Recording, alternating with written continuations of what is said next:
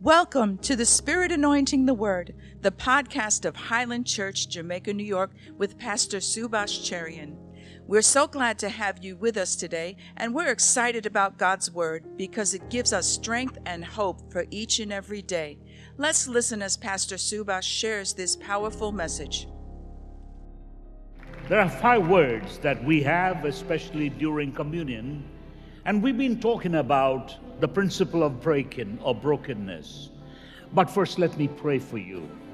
I want you to understand I'm not running up and down. Your eyes is not focused upon me. But listen to the words, because we're just instruments of God's blessing and healing. It's all about Jesus. And I want you to appropriate all of the blessings of what you come to that wonderful realization, particularly in the time we would be breaking bread. Welcome those that are here and those that are watching. For those that are watching, this is going to be a communion time, so prepare the bread and the juice so you could join with us in the communion. So before we do that, I just want to pray. Father, we want to give thanks to you, and that's what we have come here for, to appreciate you, to love you, to give worship and praise, adoration, power and dominion. It's all yours. And we want to thank you for your love, wherewith you have loved us with an everlasting love, and with cords of loving kindness you have drawn us unto yourself. We thank you because it's love in action, bringing Jesus Christ our Lord. And you have lifted him up high above every other name, that at the name of Jesus Christ every knee shall bow, every tongue will confess that Jesus Christ is Lord, to your glory and to your honor. So we come, O God, to proclaim your greatness, your power, your omnipotence, your omnipresence and omniscience. You are God Almighty, our Father, Daddy in heaven. Bless your people this morning because of the accomplished work of the cross by Jesus Christ. That, Lord, it involves transgressions. It involves iniquities washed away because of what Jesus did. It involves peace of mind because of his chastisement. And it involves healing of the inner man, of the soul, body, spirit, in every aspect of our life, because Jesus was stripped because and for our healing. Now, dear Lord, I just pray that everyone that are in need, you meet the need. And precious ones, even as they are lifting up their loved ones to you, Lord, we speak the word and send forth the word of healing. Lift up your name, O God, and may we enjoy your presence and enjoy the wonderful, awesome power of praise to you, our Father, through Jesus Christ our Lord. God's people said, amen and amen. Give the Lord a clap offering. 5 words that would mean a blessing, particularly as we take communion. 5 words that Jesus, in his action, particularly with the miracle of feeding the 5,000 or 7,000, 2 different incidents, involves those 5 actions. And particularly today, when Jesus is here with us as we break bread, as we partake of the communion in a short while, we're reminded of these words that Jesus, our Lord, spoke, and the 5 actions when it comes to communion. We'll explore that in just a moment before we partake of the emblem of God's great love, grace, and even sacrifice, death, burial, and resurrection of our Lord Jesus. Welcome once again for this time together that we can enjoy his presence. And now for the word of God. I want you to understand, we began with a series on brokenness, about the burden of the Lord. And this brokenness is so important. In the last couple of studies, we've been doing that. But I want us to understand simply what it actually enunciate what the Lord Jesus Christ spoke in Matthew chapter 21 and verse 44 about the stone. For those of us who willingly come into the very presence of the altar or the stone or the rock the very presence of Jesus, willing to break ourselves, willing to humble ourselves rather than be proud than the stone knocking us down into powder.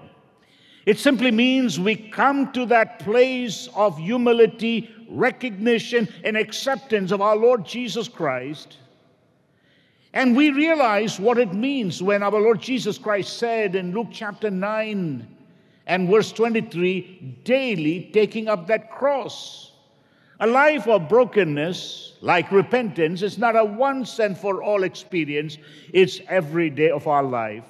It's every time we go to bed, we come to that place where we've offended the Lord, where we've offended someone.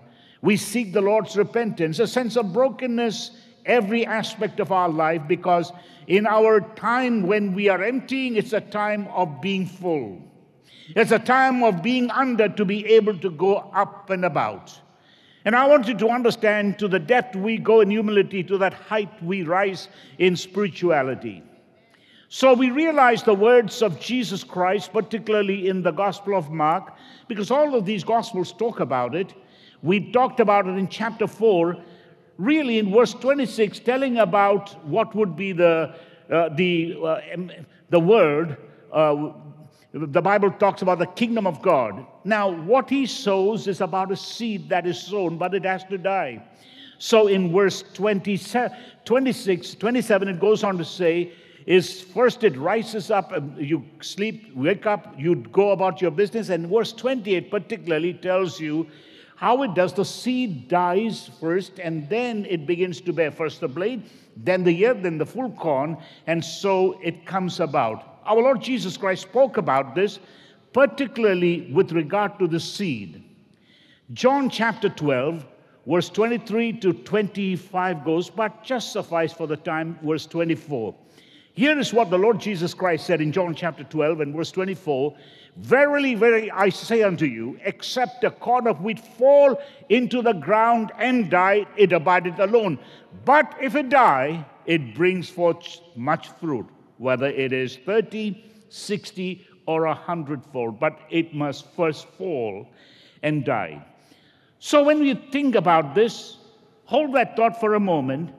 The life of Christ, walking in the Spirit, walking in repentance, walking in brokenness, to be able to be full, and as we understand, as we rise up with the Lord in a sense of humility.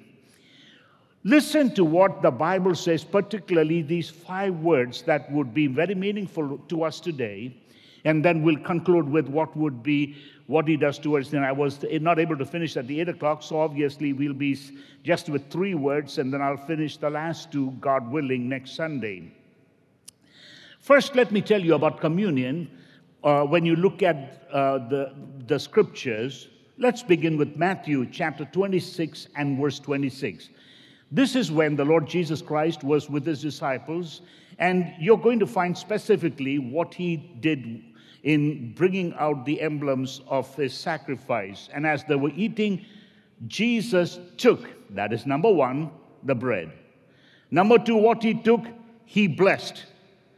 And then what he blessed, number 3, he break. And that we talk about brokenness. Number 4, what he took, what he blessed, what he break, he gave to the disciples. So the 4th is he gives. And number 5, we find he takes and he tells his people to distribute. That's found in John chapter 6, verse 11. And the word is distribute or multiply. Now when you go to Mark, particularly in chapter 14 and verse 22, from the point and the vantage point of Mark, he's talking about this. And as they did eat, again look at what it says. Jesus took the bread, blessed it, break it, gave, number 4, to his disciples and said, this is my body. When you look from what Luke is writing about, you can read that in Luke chapter 22 and listen to what he says in verse 19.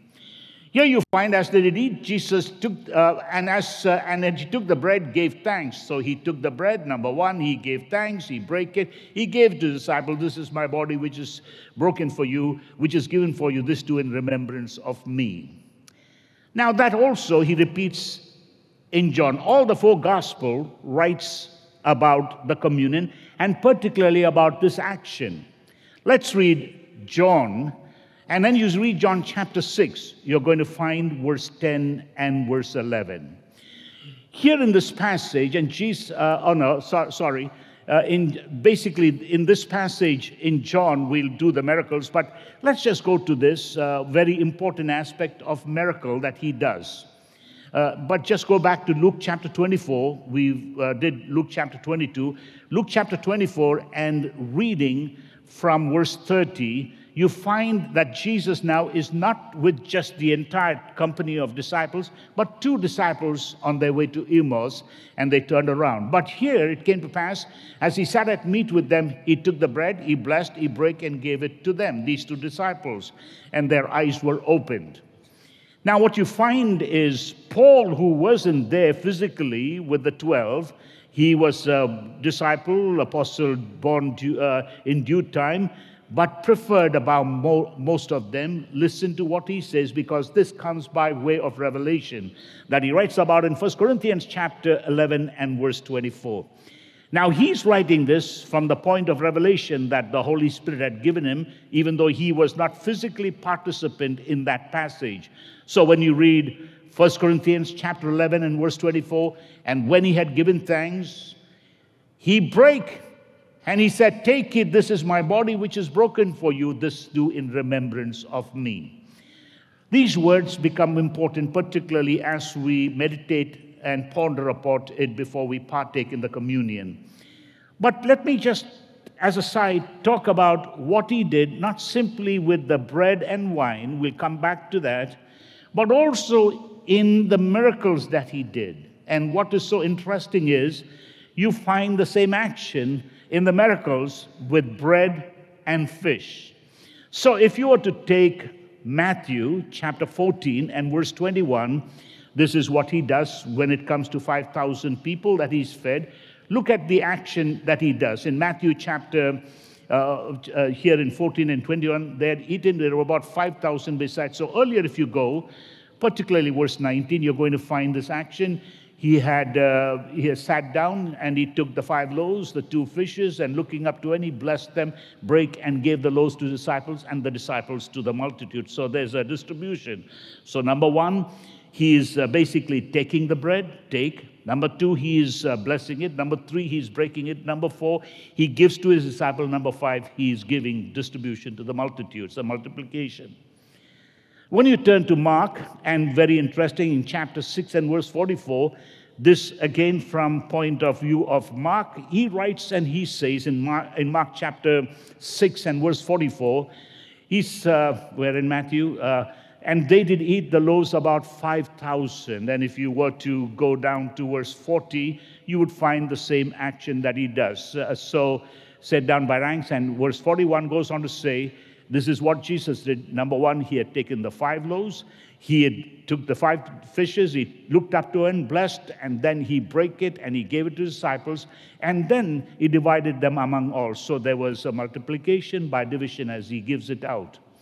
Now listen to what Luke also writes about this in Luke chapter 9. And when you read verse 14, his point of view, what Jesus said, for there were about 5,000 people, and he said to disciples, make them sit down. And so he begins in the next couple of verses. He basically takes the bread and he breaks, blesses them, he breaks them, he gives them, and he distributes it.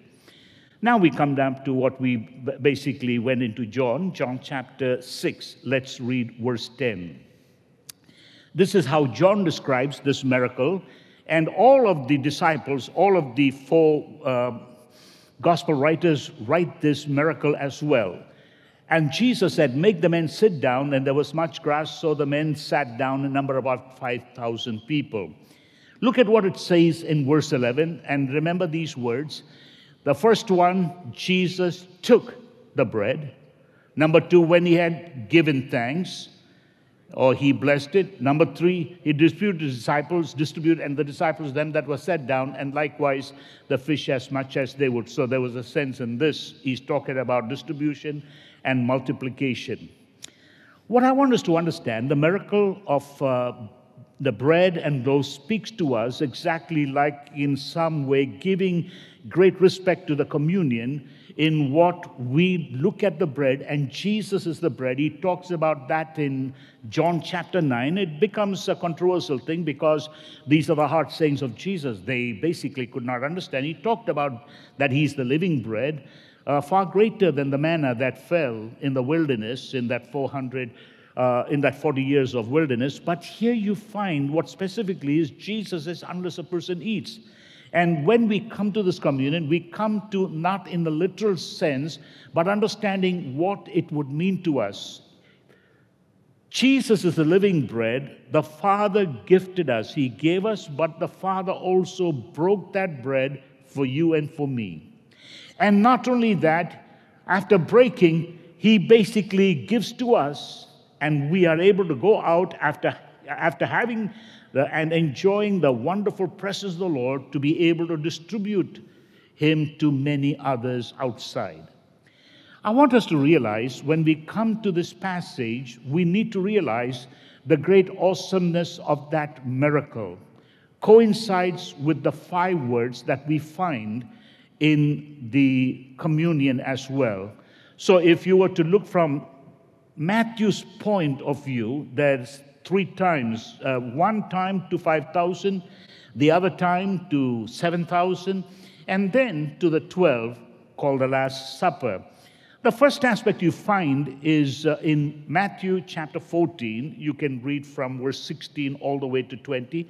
You could take, they need not depart, give them bread. By the time you come to verse 20, 21, he basically is having them, they all ate, and he takes the bread and distributes, and there were 12 baskets full. But when you come to chapter 15 of Matthew and verse 36, this is particularly to the 7,000. The other one was a separate incident with 5,000. But again, look at the words. He took the bread, and then he gave thanks. He broke it, gave to his disciples, and the disciples to the multitude. Let me just break it down. Number 1, he took.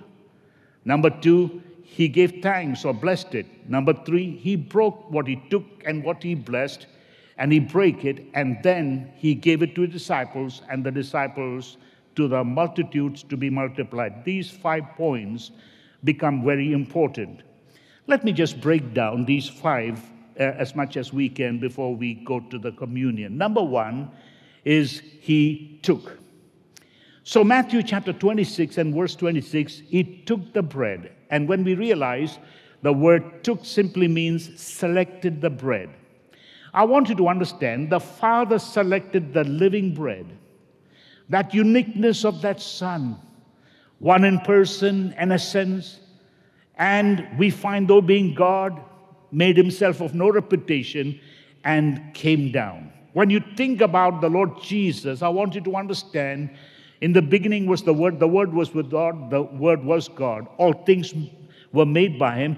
But by the time you come to this Christmas season, we're going to find the Word became flesh, and we realize what takes place. He lived among men. He walked among men. And the reason was he was given as the greatest gift, blessed of God, and then broken.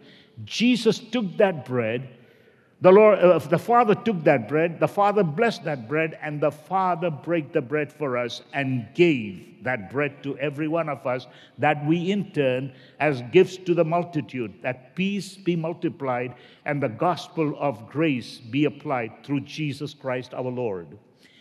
When you think about the word took, that bread applies to us as well, because the Lord Jesus Christ talks about us. And Paul describes, though we being many are one loaf of bread. That one loaf contains wheat from all across the world, different kinds, different color, different culture. And yet when you look at that bread, it is one bread, one loaf. And when you break it up, though different and though varied in size as you break it, and yet they come together in the unity of that oneness. And what is so beautiful is this is what the Lord does. He gives us, the Father selects us because of what Jesus did. He blesses us, that's the bread we are, and then is the principle of brokenness so we could be used of God. He breaks us and then he gives us that we in turn would be able to be multiplied, to be peace to many, that we would be joy to many, that we would bring forth the righteousness of Jesus. We become what Acts chapter 1 and verse 8 says, become witnesses of the risen Lord Jesus Christ. So when you think about what he does, he chose that bread, and listen, everyone here, and the sound of my voice, if you know Jesus Christ, and you say Jesus is Lord, it is by the Spirit of God you are saying this. Without that, you wouldn't be saying that. That's a divine revelation. But God chose you, and I want you to understand, you did not choose him, he chose you. When you turn to John chapter 15 and verse 16, the words of Jesus Christ is very strong. You have not chosen me, but I have chosen you that you might bring forth much fruit. Chosen is a very important word. That's going all the way back to the Old Testament. You can find that in the book of Exodus, chosen to be priests and kings. But in Deuteronomy chapter 7 and verse 6, he's telling the Old Testament people, I have chosen you to be a peculiar people. Again, in Deuteronomy chapter 14 and verse 2, he's saying the same thing to the Old Testament people. But when you come to the New Testament, the finality of that choosing, it comes about God chose that one man, Abraham, was just a Syrian, a wanderer from that great empire of Mesopotamia. And yet God chose one who was a heathen, one who was a pagan, and one who was a Syrian, and then called him, and a Hebrew came about through the process. He wasn't born a Hebrew. And through him, God said, I'm going to bless you, and through you, the nations of the world. And that line was preserved only for this, that the Redeemer, the living bread, would come, and he would be spread unto all the world. And you find Jesus, this does come from the race and from the tribe, and coming all the way specifically from Judah and then from David, and you can see spread throughout the world. But when you look at what God writes about the New Testament believers, look at the way in which it's wonderfully written by Peter in 1 Peter chapter 2 and verse 9. He says, but you are a chosen generation, a royal priesthood, a holy nation, a peculiar people, that you should show forth the praises of him who has called you out of darkness into his marvelous light. God has chosen you. God has called you. You might feel outside the pale of God's salvation. And there was a man who basically would never have made it like the great men of the yesterdays in the Old Testament. They were just nobodies. You want to call about Abraham or Jacob or Isaac or David. They were just nobody until God reached out to them and God chose them and they followed him. In the New Testament, as it was grace in the Old, grace now is more defined in the person of the Lord Jesus Christ. The Bible says, law came through Moses, but grace and truth came through the Lord Jesus, the fullness of everything. So when you go into this passage, a man that would have been counted out, a murderer, what would be the first terrorist, you find this man who was so keen, zealous, or I would say fanatic, thinking he was doing God a favor by persecuting and jailing the Christians. And in fact, he boasted of one that was a Pharisee of the tribe of Benjamin. But after coming to the Lord, he said that was nothing compared to the greatness of God who chose him. What a wonderful way God chose him as he was riding his horse high and mighty, and many need to fall down as he did when he saw the light. But what is so powerful is when he was blinded by the light, waiting and seeking in that time of brokenness, God spoke to Ananias. and told him that he should go out and lay his hands and pray for Saul. Like many of us, we try to advise God like God needs a counselor. Okay, God, there's a mistake here. You don't understand. This Saul is a real murderer. He's a persecutor. He's worse than Isaiah. He's a terrible guy. But I want you to understand, God reached out to Ananias and told him about this man. Listen to what it says in Acts chapter 9, verse 15 and verse 16. God is speaking to Ananias, and the Lord said, "Go your way. He, that is Saul, is a chosen vessel unto me to bear my name before the Gentiles and kings and children of Israel." But that chosen is not the sense of pride. Remember in 2 Corinthians chapter 12 and verse 9, I talked about 3 times he cried for healing. 3 times God said no, because God wanted him to depend less on him, lest he become proud and fade away. But I want you to understand, when you go back to Acts chapter 9 and verse 15, look at what 16 says, a sense of brokenness, and I will show him how great things he must suffer for my name's sake. One of the greatest of all the apostles. But that was the intensity of his brokenness. When you hear and see what he is going through as you read that writings, particularly in 2 Corinthians chapter 11, and the things that he had to go through. And chapter 12 is an eye-opener about what it talks about, this principle of brokenness. But I would say this, God chose us not as an haphazard, not simply, as a afterthought. No, it was a forethought of God. What I mean is, my friend, listen to what Ephesians chapter 1 verse says, before the foundation of the world. Let's read that, Ephesians chapter 1 and verse 4. It is so powerful. It says, according he has chosen us in him before the foundation of the world, that we should be holy without blame before him in love. Chosen before, not an afterthought. Now I will try to choose them. No, he chose us even before the whole world was in his mind. You were in his mind. You were in his plan. It's not an afterthought. You might say, you don't understand the circumstances in which I was born. I was born in this. I was born in a mistake. My friend, there's no mistake with you. God chose you. So he took the bread.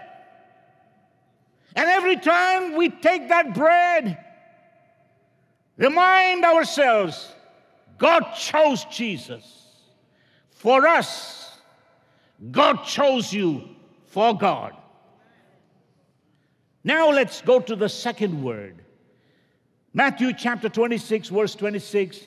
He took the bread and he lifted up his eyes. In other passages here, he blessed the bread, God. So this is a thanksgiving, it's a blessing. So that is what you are, called by God, chosen by God to be a blessing. Chosen of God to be blessed, to be a blessing. That is awesome. I want you to understand, the New Testament talks about this in Ephesians chapter 1, verse 3. And listen to what he says. It is so powerful. Blessed be God. Number one, that's where the source of our blessing is. Blessed be Yahweh and Father of our Lord Jesus Christ, who has blessed us. Past. Who has blessed us. He's already blessed us. Not going to. He's blessed us because of Jesus. Like he's accepted us, like he's adopted us, and like he chose us. He's blessed us with all spiritual blessings in heavenly places in Christ Jesus. Hold it, only spiritual. I want you to understand the difference. In the New Testament, you are blessed in the spiritual, and that is to say, in Christ Jesus, of all that he does, comes by way of spirit, then into your soul, emotion, and mind, then into your body, and then in the outer circumstances, whether financial, positionally, everything else. Compared to the Old Testament, and what happens in the Old Testament is they are blessed first in the natural. So their blessing is suddenly there's no rain. And then they go and pray, Father, let there be rain. And if my people call by name, and then he will bring the rain. Repent, they would repent. So suddenly they didn't have children. Suddenly they find there's no bumper crops, there's no money. All of this fades, then they seek the Lord. So natural blessings, natural calamities all come to a place where they realize, I need to go to prayer. So when you look at Israel, it's the natural, real war, real substance. And then by which they are able to give thanks in the Spirit, comes to the temple and say, I've been blessed, I've got a promotion, I'm grateful to God. So from the natural flows within to come and say, I've been blessed, look what I have, and I'm going to be faithful. Now, with that in mind, I want you to turn with me to Ephesians chapter 1, verse 3 again. Blessed be God, the Father of our Lord Jesus Christ, who has blessed us with all spiritual blessings in heavenly places in Christ Jesus. I want you to open your heart and understand this. Yes, He's blessing you in the natural. Yes, He's blessing you physically, but not from the out and then inside. It is from the inside to the outside.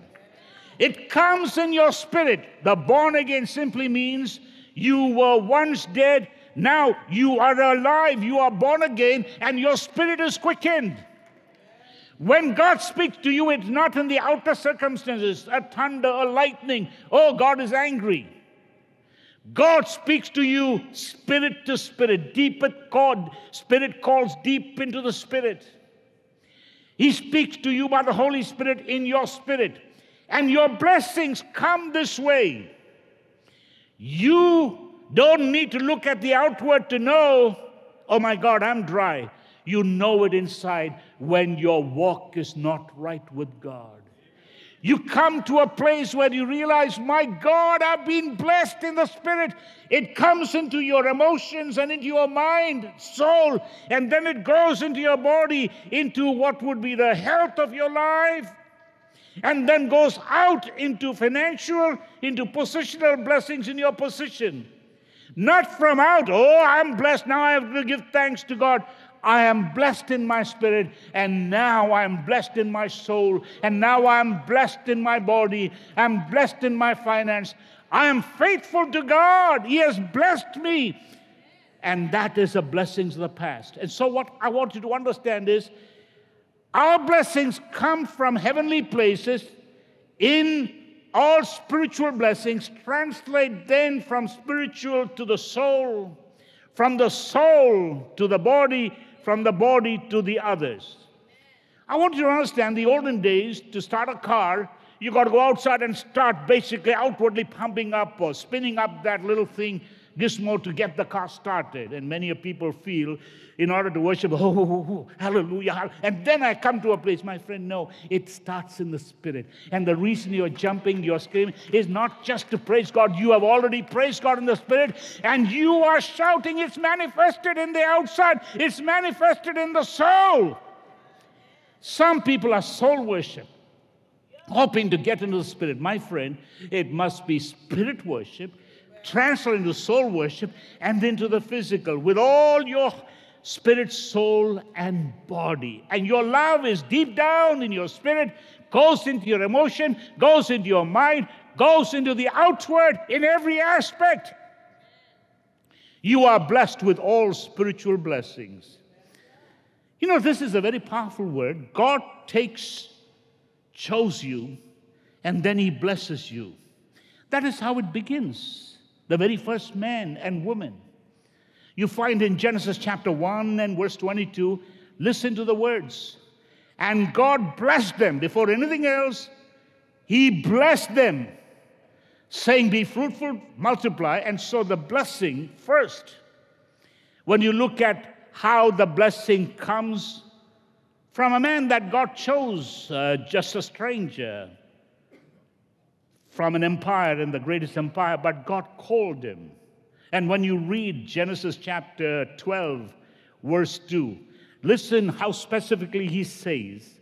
He says, I will make thee a great nation, I will bless thee, and make thy name great, and thou shalt be a blessing. and through you, verse 3 says, nations of the earth will be blessed.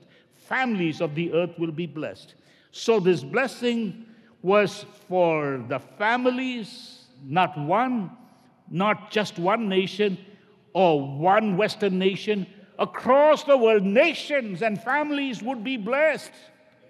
And that was the reason God chose Abraham. That comes into what would be Jesus Christ, the blessing. He is what would be the deepest desire, the desire of all nations.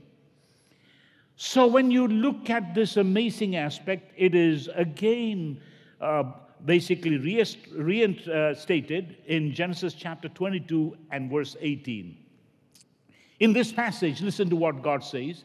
In thy seed shall all the nations of the earth be blessed, because thou hast obeyed my voice.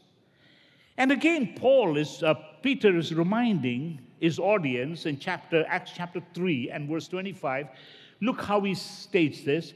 He says, and you are the children of the prophets, and of the covenant which God made with our fathers, saying unto Abraham, that thy seed shall the kindreds, not one nation called Israel, not one nation called American Christians. In thee shall all the kindreds, so the families or the ethnos of the world be blessed.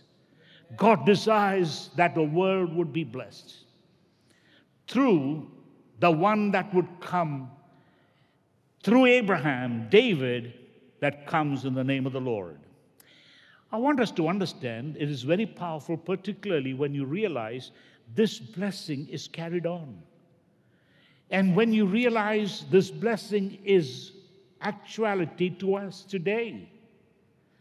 The blessings of Abraham, when you read Galatians chapter 3 and verse 13, look at what and how it starts with. Not Abraham.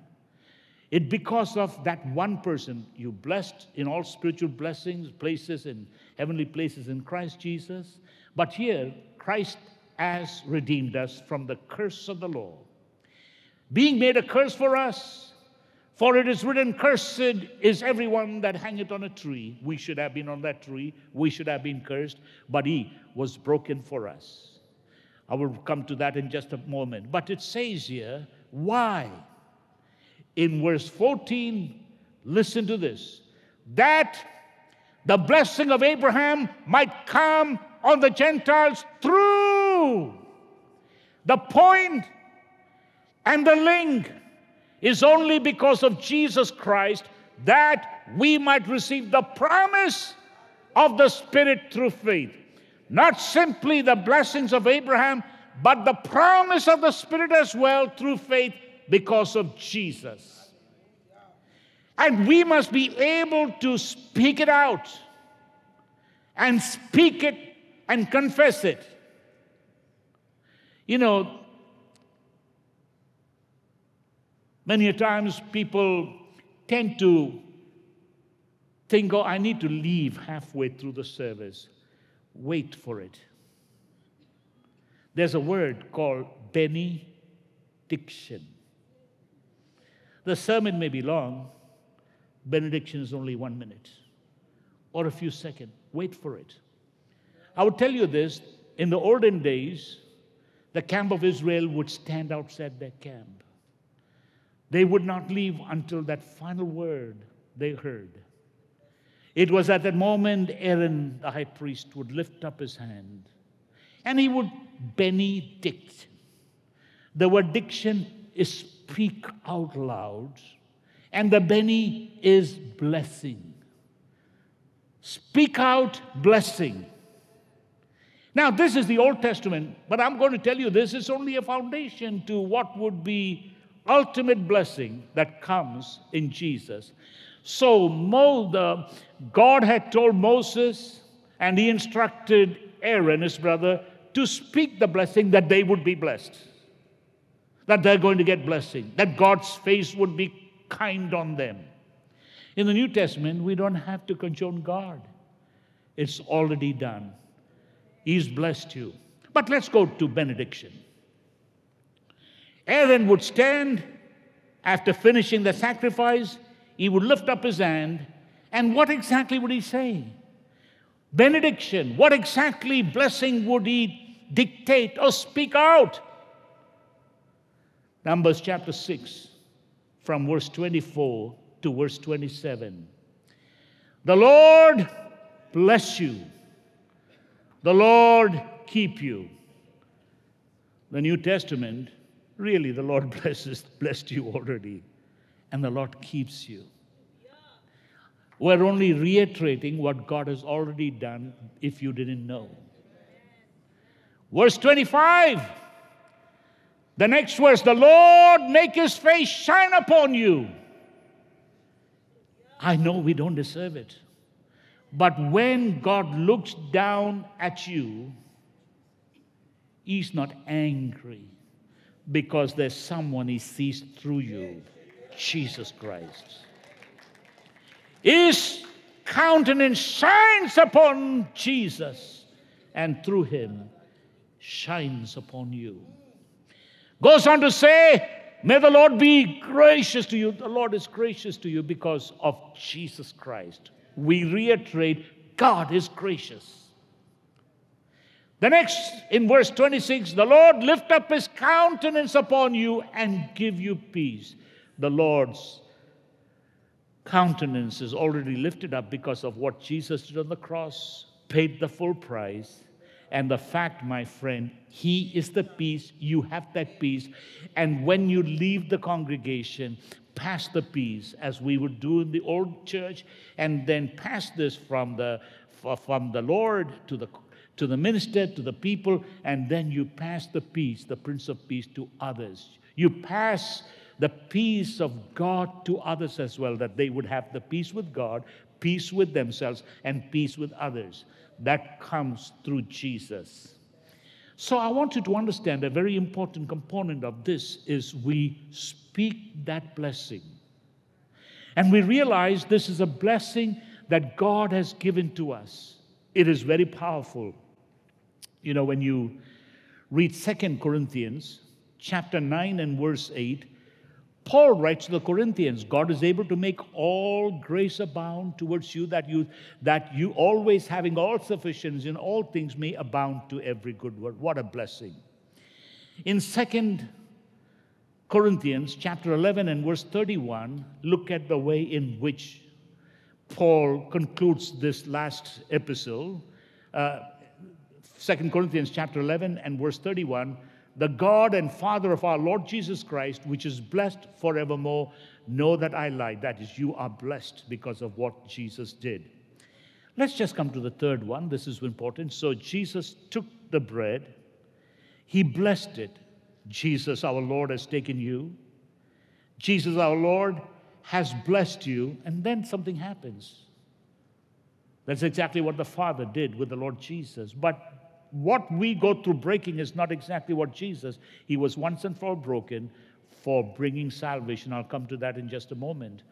But I want you to understand, let's going back to Matthew chapter 26 and verse 26, about what he does in breaking. The Bible says, as they were eating, Jesus took the bread, Jesus blessed it, and Jesus break it. We'll come to give and multiply later. Jesus took the bread and broke it. The Father took the bread, the living bread, chose, blessed, and broke it for you.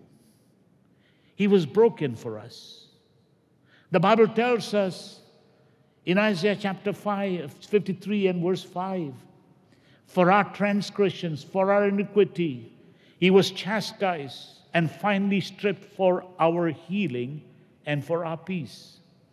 But I want you to realize something. Let's begin with the Lord Jesus before we talk about why we need to be broken, so it'd be less of ourselves and more of us, that we would empty ourselves. And that's what brokenness simply means. As we repent, as we break before the cross, as we break down before the stone, simply not that we would be destroyed into powder, that we would be filled with more of the goodness of God. So when you look at the life of Jesus, I want you to realize the way Hebrews chapter 11 talks about these great men. But all that being said in the heroes of faith, They all looked to someone, either by faith before, and now we look by faith after the cross.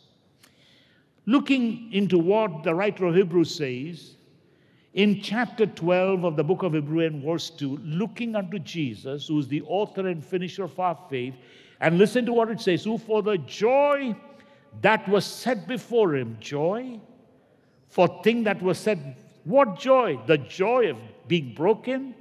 For the joy that was set before him, endured the cross, despising the shame, and is sat down at the right hand of the throne of God. But turn to verse 3 to talk about the contradiction. For consider him that endured such contradiction of sinners against himself, lest you be wearied and faint in your mind. What a strange contradiction. If you be the Son of God, come down. You heal others, why can't you heal yourself? You can do all things, why come down then? He chose no to. He chose not to. He could have just figured, and legions would have destroyed and put the planet and the entire space and the entire cosmic into oblivion. He chose not to. He was willing to be broken for you and for me. What I find is he, being the Word, became flesh, that all things were made by him, nothing was made without him, and yet learned obedience by the things he suffered in his own life. Reviled, spat upon, beaten, abused. If you turn to Hebrews chapter 5 and verse 8, listen to what the writer of the Hebrews says. Though he were a son, capital S, yet learned the obedience by the things which he suffered. He suffered. You are suffering. He knows everything about suffering. You hurt. He's been hurt. He knows everything about being hurt. You have such a one in heaven that feels like you feel, that hurts like you hurt, and cry like you cried. In fact, the shortest verse is Jesus wept. Jesus wept. When his friend Lazarus was dead, Jesus profusely wept. He was a man of joy and yet a man of grief. He was a man of full heart and yet a broken heart. Divine contradiction. One that created the world, could have destroyed the world, could have broken the world, but he was broken. Jesus was broken. Jesus was broken heart so he could mend the broken in hearts. He's not someone sitting up there who has no feeling. He has feeling for you.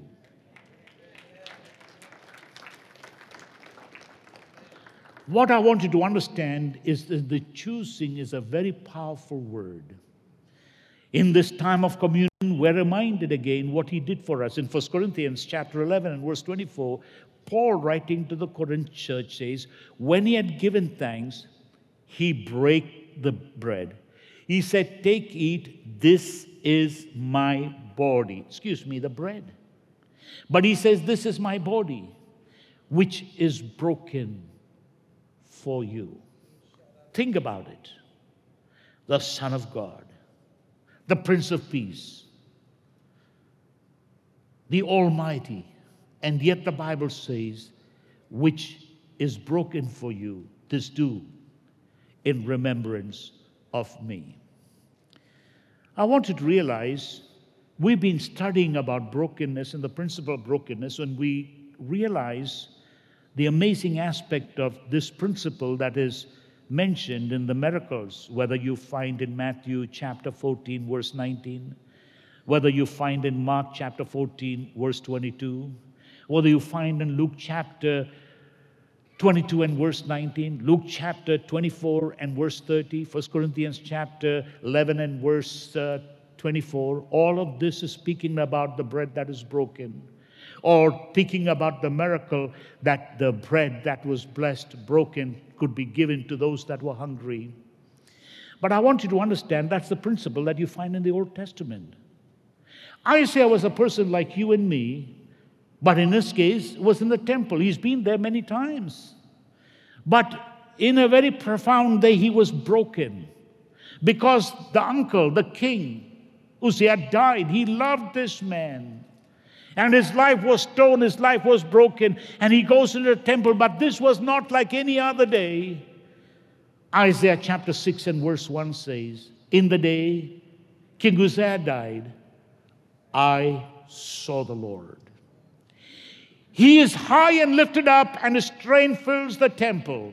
The angels cry, holy. You didn't know this, Isaiah? Never knew this until something broke in my life. Joshua had a great privilege of following Moses. Moses died. They spent a protracted number of days in mourning for Moses. And so when you turn to Joshua chapter 1 and verse 2, God is saying, Joshua, get up.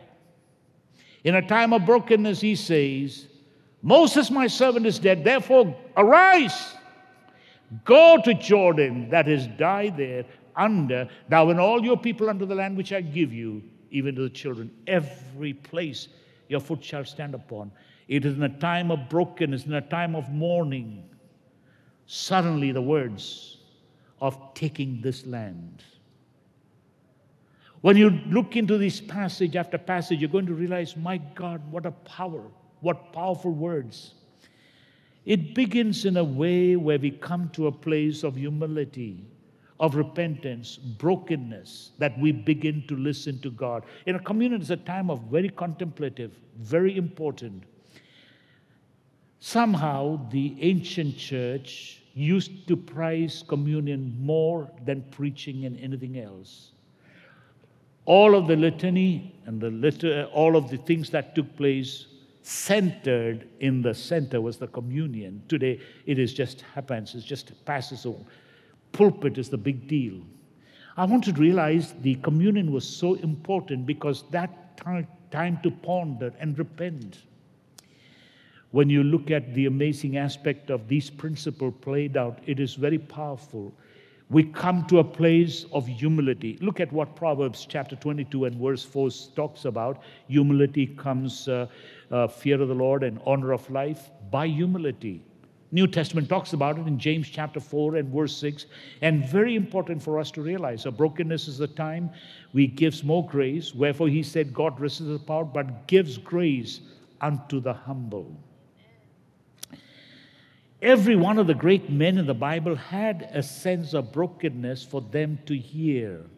I talked at length about what would be Paul, but let me just say, something that we need to realize, I basically will be doing in the wilderness experience with Elijah. I did it with David on Wednesday. But what is so profound is it is in the wilderness, after a great victory, that he comes to that brokenness when he said it's over. God says nothing is over. But I want to realize something very important when you read in a particular passage in 1 Kings chapter 17 and verse 14, two people are in a state of brokenness. For thus saith the Lord God of Israel, the barrel of meat shall not waste, neither shall the cruse of oil fail until the day that the Lord send rain upon the earth. Here is Elijah. He had to depend on a raven. Have you had to humble yourself? Raven don't give good food. They eat it. They're scavengers. But the prophet had to learn that when God gives, God can give through any means, even a raven. Humble yourself. A mighty prophet, before he could stand upon Mount Carmel, learns the principle of humility. And then secondly, here's a widow woman with just one son, with one meal. That's their last meal. They're about to be broken, die. And yet the principle that he learns and she experiences, brokenness comes life. Brokenness comes oil and bread to survive.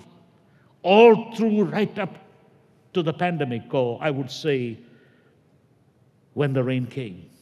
Wasn't it amazing that God sustained them? The testimony of so many people that have gone through the pandemic in these difficult times. What I find significant, my friend, is the Lord Jesus takes the bread. He blesses it, and then he breaks it. You know, few principles that we can learn. And this is the beginning of beatitudes, or blessedness in the Bible. There's a few blessedness, and that's how Jesus, our Lord, speaks the Sermon on the Mount. And on that mount, he uses these words, and the first word that he pronounced is from Matthew chapter 5 and verse 3. Blessed are the poor in spirit. Totally broken in spirit. I mean, you can do all the penance outwardly, but are you broken in your spirit? The Bible says, blessed are the poor in spirit, for theirs is the kingdom of God. Secondly, we find this principle enunciated every time we partake of the communion. We read that in 1 Corinthians chapter 11 and verse 24. This is my body, which is broken for you. Why? Isaiah talks about it. Well, let's just go to the other one. And what I find is, here is a woman, she has a checkered past. And yet she comes to a place of total surrender. And I'm invited into a home of Simon the Pharisee. They're very judgmental. Sometimes the religious people are the worst of the worst. So in the supper, it's a show, telling everyone, oh, I have got this big talk in town, this big miracle worker in town, this great man in town, to make a name. But she slips somehow. And when you turn to Mark chapter 7, verse 37 and verse 38, behold, a woman in the city which was a sinner. When she knew that Jesus sat at meat in the Pharisees, brought an alabaster box of ointment. I want you to realize she would have been stoned. She would have been stunned, not by the public, by the Pharisees, religious people. She somehow stole her way and just went running at the feet of Jesus. They would have sprang at her. Jesus said nothing. And in their mind, if he was a prophet, wouldn't he have known she was a sinner? Jesus knew, because Jesus reached the heart more than the outward. She was transformed. What she does is exactly what this alabaster, everything she was, is in that alabaster box, broken. A life that is broken and poured out at the feet of the Lord Jesus. I like the way that Paul writes to the church in Corinth. And this is what he says about that fragrance that comes out of a broken life. When you read 2 Corinthians chapter 2 and verse 14, listen to the words he says. Now thanks be to God, which always causes us to triumph in Christ and make it manifest the savor or the fragrance of his knowledge in every place. Wherever she went, those who knew the Lord would say, wow, a fragrance. It doesn't matter what your past is. It matters what your future is if you know what your present, when you're able to break and repent and let Jesus come into your life. It's the Pharisees and the religious people who shun the Lord or the kingdom of God. As in the Old Testament, it's the same in the New Testament. I find this so powerful because when you go into these passages, you're going to find something very interesting. There's something I wanted to understand that Isaiah learned. Isaiah is a prophet. You know, many a times preachers can be very condemnatory. If you hear preachers talking, sinner man, forgetting that 3 fingers directly point at him. 1 finger. It's heavy, condemnatory beating. And people love this. Oh, the pastor needs to beat us. Excuse me, the devil is beating you. Why should we want the pastor to beat the crap out of you? We are here to equip you and build you through Jesus, because lives are broken and people are come to a spiritual hospital. I want you to realize what's so amazing is look at what Isaiah says in Isaiah chapter 5 and verse 8. Look at the words. Woe unto them that join house to house, that lay field to field, that there be no place. They may be placed alone in the midst of the earth. Woe unto you! Until Isaiah saw the majesty of God in the next chapter. When King Uzziah died, I saw the Lord, He's high and lifted up. When I saw Him, I saw myself, how unclean I am. And chapter 6 and verse 5, he says, woe unto me, for I am undone. That is brokenness. When you see yourself, that is communion. Communion is not examining your fellow man. You know, how could she sit here and break bread? Look at the color of her hair. Yeah, God looks at your heart, not your hair. God wants to see what's inside. Look at me. I wear the cross. I carry a big, excuse me, you should do all of that, but I carry a big Bible. I'm done everything. Look at her. Look at him. God is looking at him just as he looks at you. He wants to know what's in your heart. Isaiah says, woe unto me, I'm undone. My lips are unclean. And then he heard the words of God. Who will go? You see, before that, God sent an angel and touched his tongue so he would speak forth and enunciate the word of God. Isaiah has learned something very profound. Isaiah comes to one of the most amazing passages. And as we ponder before we take communion, I want you to realize this most amazing passage that he writes. In Isaiah chapter 53, verse 1, he says, who hath believed our report? To whom is the arms of the Lord revealed? Then he is talking about this awesome person. Listen to what he says in verse 2. He says, he shall grow up before him as a tender plant, and as a root taken out of the ground. He had no form, yet he is full of form. But look at the contradiction. No comeliness. Where we shall see in him, there's no beauty. Of course he's beautiful. Of course he's calm, that we should desire him. He is the desire of all nations. Look at the contradiction he becomes. Why? Wait for a moment. Verse 3. He is despised and rejected of men, a man of sorrow. He's a man of joy. Hebrews chapter 2 tells us, and yet a man of sorrow, acquainted with grief, but there's such happiness in him, and yet acquainted. What a divine contradiction. And we hid as is what our faces. He was despised, and we esteemed him not. Verse 4. Surely he has borne, like, the creatures of the weight, carries the weight. He's borne our griefs. That's what he did. Took it all the way to Calvary. Took it all the way to the cross. Bore that heavy, heavy, heavy burden of curse, shame, condemnation, sin, iniquity, transgressions. And the Bible says, and carried our sorrows. Not only he bore our griefs, he carried our sorrows, yet we did not esteem him.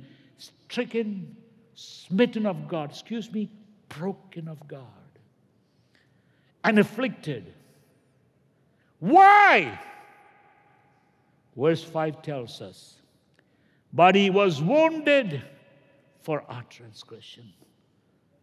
He was bruised for our iniquities.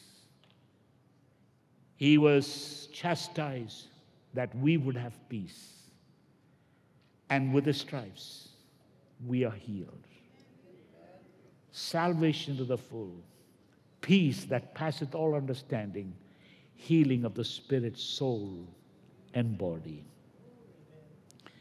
As you take this bread, I want you to stand. Take this bread. Now I'm going to ask you to do something that we are told in 1 Corinthians chapter 11, from verse 23 begins this awesome passage about the communion. But I'm going to ask you to turn with me to chapter 10, 1 Corinthians chapter 10, and read verse 16. The cup of blessing, which we bless. I'm going to bless this cup, but I want you to bless this cup. The cup Jesus drank was a cup of dregs, of pain, of curse, of grief. And there's an exchange that took place where he took the cup we should be drinking. He gives us a cup of blessing. But I want you to listen carefully. It is a cup we bless. I'm going to bless this cup, but maybe you need spiritual blessing. Bless spiritual blessing on this cup. You're going to drink it. Maybe you are going through a process of brokenness and you want healing. Bless this cup, Lord. I pray this in Jesus' name. By his stripes, I'm healed. Maybe you're going through stress, worry, fear, anxiety attack. No matter what you're going through, bless this cup, the cup of peace. Jesus gave this cup to you. The cup which we bless, is it not the communion of the blood of Christ? It is. Jesus paid it all. And then the bread which we break. Before you partake of the bread, break the bread. Reminds you, no, not a bone of him was broken, but he was broken. His heart was broken. His spirit was broken for you and for me, that we would be mended. The cup which we bless, the bread which we break, is it not the communion of the body of Christ here and wherever you are? As you take up this bread, I'm praying and I'm blessing this cup and breaking this bread. You do the same, because you are blessed, because you're accepted in the beloved through Jesus, because you are loved by God through Jesus. You have the peace of God because of Jesus, and you have the healing of God through Jesus. The cup of blessing. Our Father, let this cup be blessed. As we drink, we're reminded of the blessing that comes from Calvary's cross. Bless this cup in Jesus' name, that I would be blessed with all of the manifestation of the blessing. Bless the Lord, O my soul, all that is within me. Blessing of salvation, blessing of healing, and blessings all around. And Father, thank you for the bread that we break. We thank you. And I pray this blessing upon your people, even for everyone for whom Jesus shed his blood. Blessings in the spirit, soul, body, and in every aspect because of what Jesus did inside and then flows outside. We are blessed with all spiritual blessings in heavenly places through Jesus. We receive it in Jesus' name. Amen. Thanks so much for joining us today. We pray that you've been encouraged by the word of the Lord. To learn more, please visit our website, highlandny.org, or our Facebook page, Highland Church New York. Until next time, may God richly bless you.